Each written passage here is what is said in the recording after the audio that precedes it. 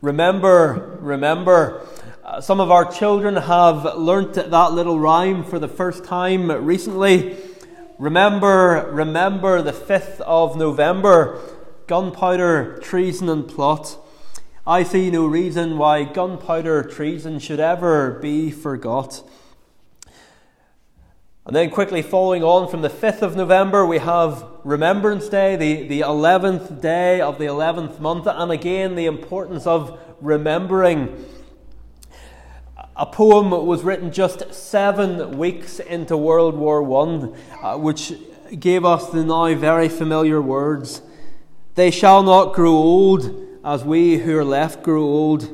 Age shall not weary them, nor the years condemn. At the going down of the sun and in the morning, we will remember them." So remember the 5th of November. Remember those fallen in the wars. But tonight God wants us to remember something even more important. And that is that Jesus is coming back. We see those words remember or reminder twice in the opening 2 verses of the chapter. Peter begins, "This is now the second letter that I am writing to you, beloved. In both of them I am stirring up your sincere mind by way of reminder that you should remember the predictions of the holy prophets and the commandment of the Lord and Saviour through your apostles." Back in chapter 1, if you want to look back there, Peter has already used the remember type words 3 times to remind believers how we are to live between Jesus' first coming and his second coming. Chapter 1 verse 12, "Therefore I intend always to remind you of these qualities." Verse 13, "I think it right, as long as I am in the body, to stir you up by way of reminder." And verse 15, "I will make every effort so that after my departure you may be able at any time to recall these things." So in chapter 1 he wants them to remember their calling, how they are to live between now and the day Jesus comes back. But as we begin chapter 3, it's the second coming itself that he wants to remind them and us of. And he wants to remind us as well of the scoffers who will come before it does. And it is particularly important to be reminded of the reality of the second coming in light of the scoffing that we will hear about it. If we live in an atmosphere, which we do, the very idea that Jesus Christ will return bodily and bring an end to this world is scoffed at. If we're breathing in that atmosphere all the time, it would be easy to lose our conviction of the absolute certainty of this event. And that brings us to our second point, or our first point this evening, which is that remember that scoffers will come in the last days. Remember that scoffers will come in the last days. Knowing this, first of all, Peter writes in verse 3, that scoffers will come in the last days. So, when are the last days? Are we to expect that these scoffers are here now, or that they'll only come at some point in the future? When are the last days? It's not uncommon to hear Christians who say, in light of wars going on around the world, in light of the moral collapse of society, we're definitely living in the last days now. And they're right, we are. They're right that we're living in the last days, but they're wrong if they think of the last days as a time period which started in the last 20 years, 50 years, 100 years, or 500 years. And they're also wrong if they think that we can define the fact that we're living in the last days by what we see in the news. Because what we often miss is that the Bible describes the whole period from Jesus' ascension to his return as the last days. And so when Peter tells his readers to remember that scoffers will come in the last days, he's not telling them about something that's going to happen, that's not going to happen for another 2,000 years in the future. Rather, he's telling them that they, in their day, need to be prepared for scoffers. So where in the Bible does it tell us that the last days began with Jesus' ascension? We'll think of Joel's prophecy, for example. The little book of Joel. Joel prophesied that God would pour out his Spirit on all flesh. And when was that going to take place? Well, Joel just says it will take place afterwards. But Peter, on the day of Pentecost, he quotes that prophecy and he changes Joel's afterwards to the last days. And by doing that, Peter is saying that we are now in the last days. When the Spirit comes on the day of Pentecost, Peter is saying we are now in the last days.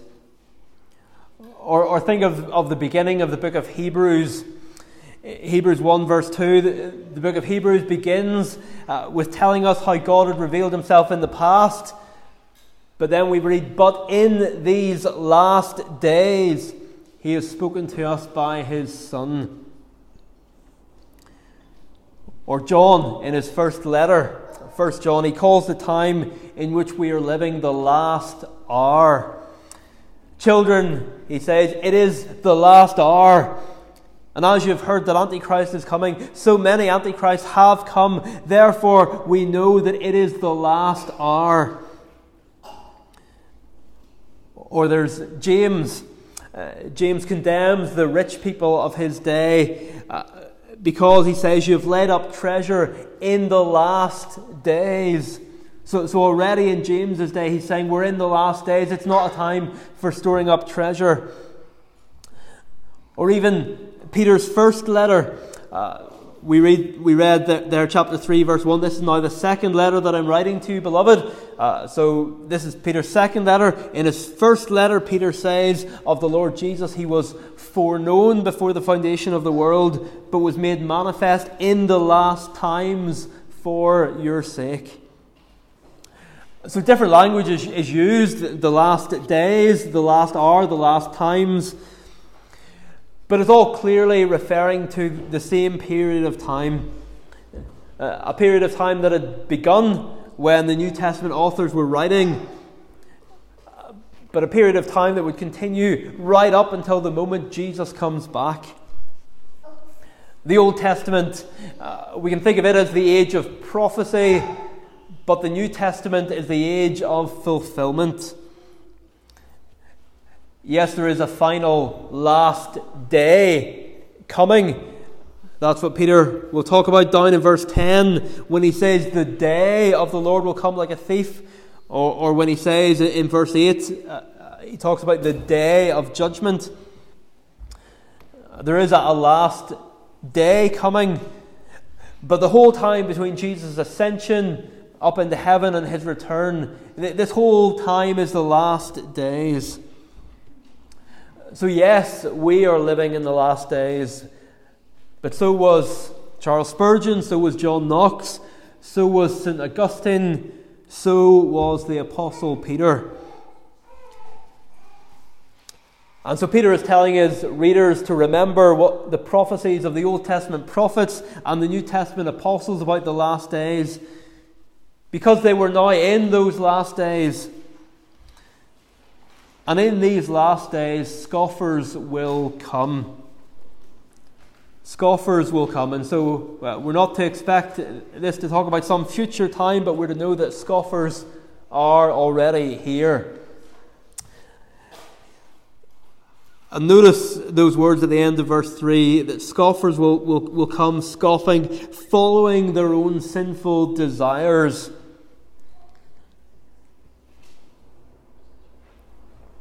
We tend to think that the problem with scoffers is an intellectual one. Peter has so far talked in this letter about a talking donkey. We saw that last week. He's talked about cities being destroyed by literal fire from heaven sent from God. He's talked about angels. He's talked about a man called Noah and a floating zoo, as the skeptics would have thought. And at this point we might be thinking, well, that's the problem. Intellectually, these scoffers, they just can't bring themselves to believe those things. But what does he say here at the end of verse 3? Scoffers will come following their own sinful desires.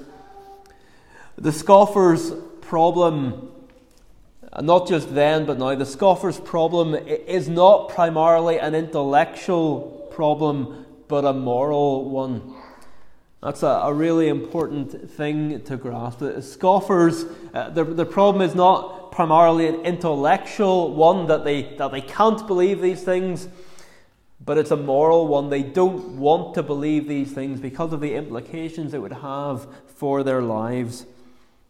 So don't be intimidated if you're talking to people who are better educated than you. The problem isn't that they're too intelligent to believe these things. The problem is that they have a lifestyle that they do not want to submit to the kingship of Jesus Christ. The problem people around us, the problem that they have with Jesus coming back, it is not that it's unbelievable. People believe all sorts of things. The problem is that they don't want to give up their sinful lifestyles. That is what is at the root of their scoffing. And if you're talking to someone and they bring up all these arguments, if you know that in the back of your mind, you'll know what it is that really motivates them. So scoffers will come. What will they sound like? Well, verse 4 gives us a summary. Where is the promise of his coming? For ever since the fathers fell asleep, all things are continuing as they were from the beginning. In other words, Jesus is coming back, you say? Where? The world is going on as it always has. You Christians have been saying for 2,000 years that Jesus is coming back, but where? It hasn't happened. What's the problem with that statement? Well, one problem at least with it is that they haven't remembered. And they need to remember. Because verse 5, they have deliberately forgotten, deliberately overlooked the fact of the flood.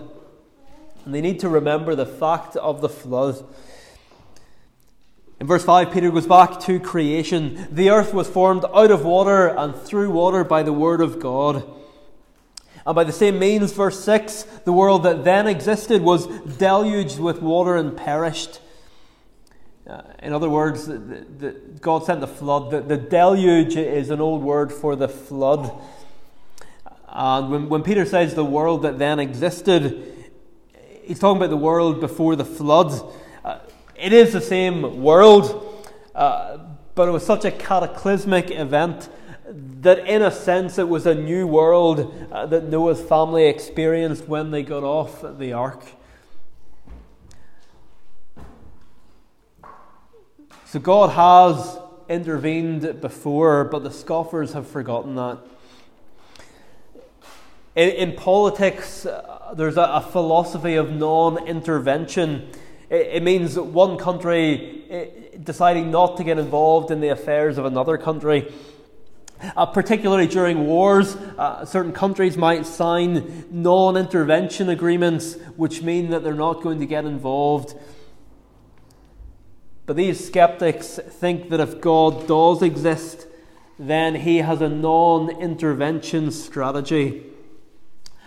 That whatever happens on earth, God's not going to intervene. But that idea deliberately overlooks the fact that God has intervened in the past. He's intervened by sending the flood. And what he has done in the past, he will do again. And that brings us to our second point this evening. So firstly, having seen that scoffers will come in the last days, we come to see secondly that the day of judgment is coming. The day of judgment is coming. On Monday, the UN Secretary General warned that the world is on a highway to climate hell. The President of Egypt said that the climate disasters were bringing wave after wave of suffering for billions of people. The idea that our world is heading towards disaster is not unbelievable for people today. Many people in our world believe that we're heading towards disaster, that we are heading towards a day of reckoning. And they're right, but they're also wrong. They're right that we're heading towards a day of reckoning, a day of judgment and destruction for billions of people. And they're right that it's a day coming as a result of human actions. But the true day of reckoning that's coming won't be because of climate change, but it will be because of human sin. But of course, there's only one of those 2 days of reckoning that our world wants to talk about.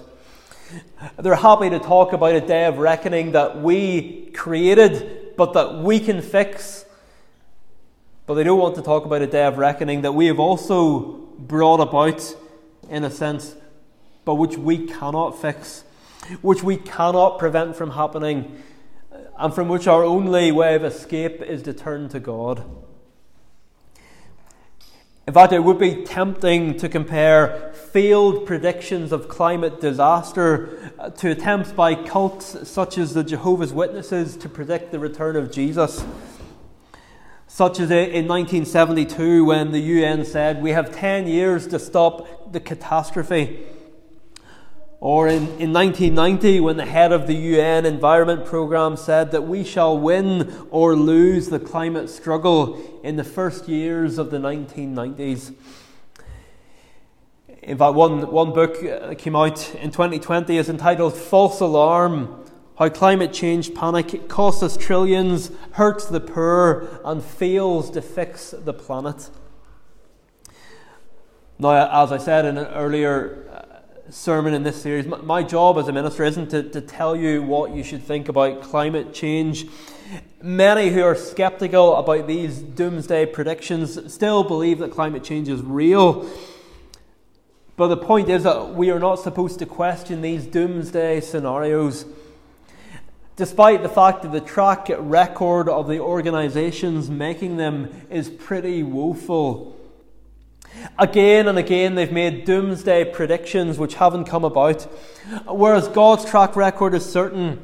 He sent a global flood on the world, and God left the evidence of that flood not just in the Bible, but masses of evidence for the flood in the fossil record. But people deliberately overlook that. They would rather believe in aliens than the fact that God once sent a flood. But not only did the flood happen, but it wasn't some sort of so-called natural disaster, because it came by means of the same Word of God through which the earth was made in the first place. And other parts of the New Testament help us understand that when we read about the Word of God, we're to understand that we're reading not simply about the speech of God, but the second person of the Trinity, the Lord Jesus Christ. Peter says in verse 5 here that the earth was formed out of water and through water by the Word of God. And we're told in John 1 that the Word was in the beginning with God, and that the Word was God, and that all things were made through Him. And so in verse 5 here says that the earth was formed by the Word of God. We're to understand it as speaking about the personal involvement of the Lord Jesus Christ.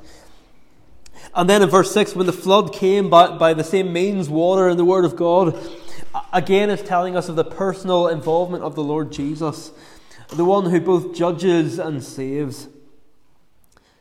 And then again, verse 7, by the same Word, the same reliable Word of God, the same Word of God, Jesus Christ. By Him the heavens and earth, that now exist are being stored up for fire, being kept until the day of judgment and destruction of the ungodly.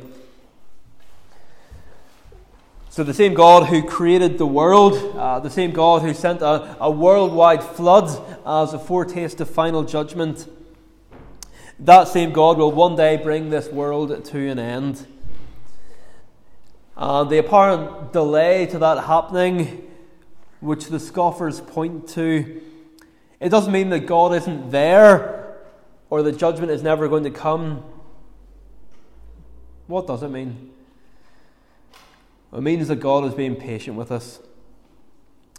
Boys and girls, has your mum or dad ever told you to be patient with your brother or sister? We find it hard to be patient, don't we? Patient, especially when people are doing something that they shouldn't be doing. But God is being so patient with our world. And if you haven't asked Jesus yet to forgive you your sins, He is being so patient with you. In fact, verse 9 tells us the Lord is not slow to fulfill His promises. Some count slowness, but is patient towards you, not wishing that any should perish, but that all should reach repentance. That's an amazing verse, boys and girls. God doesn't want any to perish. He doesn't want any to go to hell. Rather, He wants all to reach repentance. God's not trying to catch people out. He wants us to go to heaven. He wants you to go to heaven. He made you for Himself. And so He wants you to repent. He wants you to turn from your sins and put your trust in Jesus before it's too late. Because one day Jesus will come back and the world will be burned up. Boys and girls, did you know that in some places on Guy Fawkes night, on the 5th of November, people make a pretend Guy Fawkes to put on the bonfire? They make a big doll the size of a person, they put it on the bonfire, and it's called a guy, and it gets all burned up. And imagine a little boy or girl who found that pretend Guy Fawkes a week or two before bonfire night, and they asked their mum or dad if they could play with it. Their mum or dad might say, well, yes, you can, but only for a short while, because in a couple of weeks it's going to be burned. So don't make it your favourite toy, or don't take it to bed with you, because one day soon it's not going to be here anymore. Because that guy, that pretend Guy Fawkes is being stored up for the bonfire. It might look nice, it might look fun, you might be able to play with it for a short while or do some things with it, but one day soon it's going to be burned up. And our world is the same. Peter tells us here that the heavens and earth that now exist are being stored up for fire. So we shouldn't love this world too much, because one day it is going to be burned up. Verse 10, but the day of the Lord will come like a thief, and then the heavens will pass away like a roar, and the heavenly bodies will be burned up and dissolved, and the earth and the works that are done on it will be exposed. Or in the words of verse 7, all these things are going to be dissolved, like a guy being kept for the bonfire. Our world is being stored up for fire. But when? When will all this happen? Down through the years, all manner of groups and cults have come up with dates when they think that Jesus is going to come back, and then when He hasn't come back, they've had to reinterpret it and say, well, yes, he spiritually returned, he didn't physically return. Even though Jesus Himself said, but concerning that day and hour, no one knows, not even the angels in heaven, nor the Son, but only the Father. And yet still they try. But as Peter says here, the day of the Lord will come like a thief. Paul puts it similarly in 1 Thessalonians 5:2, where he says the day of the Lord will come like a thief in the night. As Jesus had said when He was on earth, if the master of the house had known in what part of the night the thief was coming, he would have stayed awake. If you've ever had your house burgled, if robbers have ever come, it's not that like they had sent a note the week before telling you that they were going to come. When we're going to a wedding, we get a save the date card, but robbers don't send save the date cards. Rather, you probably came home to the horrible realization that when you had been out, someone had come in and gone through your stuff. And so to say that the day of the Lord will come like a thief means that we won't be expecting it. And so we need to be ready for it. We need to be ready for Jesus coming back. And boys and girls, how can you be ready for Jesus coming back? By putting your trust in Him, by believing in Him, so that when He comes back, He is your friend and your Saviour, and not your enemy. So remember that scoffers will come in the last days. Remember that despite what they say, the day of judgment is coming. And the reason it seems to be taking a long time is that God is being patient with those scoffers and with us if we haven't yet put our trust in Jesus. And having reminded us of the certainty of Jesus' return in the final section of the letter, Peter will tell us more about how we're to live in light of that fact, which we'll come back to next week if Jesus doesn't come back first, because He will come at an hour when we do not expect. Maybe we'll finish this sermon series, maybe we won't. Amen. Well, we'll close by singing the opening and closing words of Psalm 136. Psalm 136, page 335. Psalm 136, page 335. The tune is Conwell 284. Psalm 136, page 335. Tune 284. Giving thanks to God in verse 1 because He surely is good and He is patient and He doesn't want any to perish. Praising God in verse 3 because with wisdom He created the heavens and Jesus Christ is the power of God and the wisdom of God. Then turning over to verse 10. In verse 10 we sing about the land that God gave to His people in the Old Testament, which was a foretaste of the new heavens and the new earth that He will give us when the current heavens and earth are burned up. Because God's judgment on His enemies always means salvation for His people. And then in verse 11 we finish where we began today on Remembrance Day with the God who remembers us, who did us remember in our low estate, and didn't simply intellectually remember that we were in that low estate, but remembered us in our low estate by sending Jesus Christ to, in humiliation, take on that low estate and live and die in our place. So verses 1 to 3 and then 10 to the end, we'll stand to sing praise.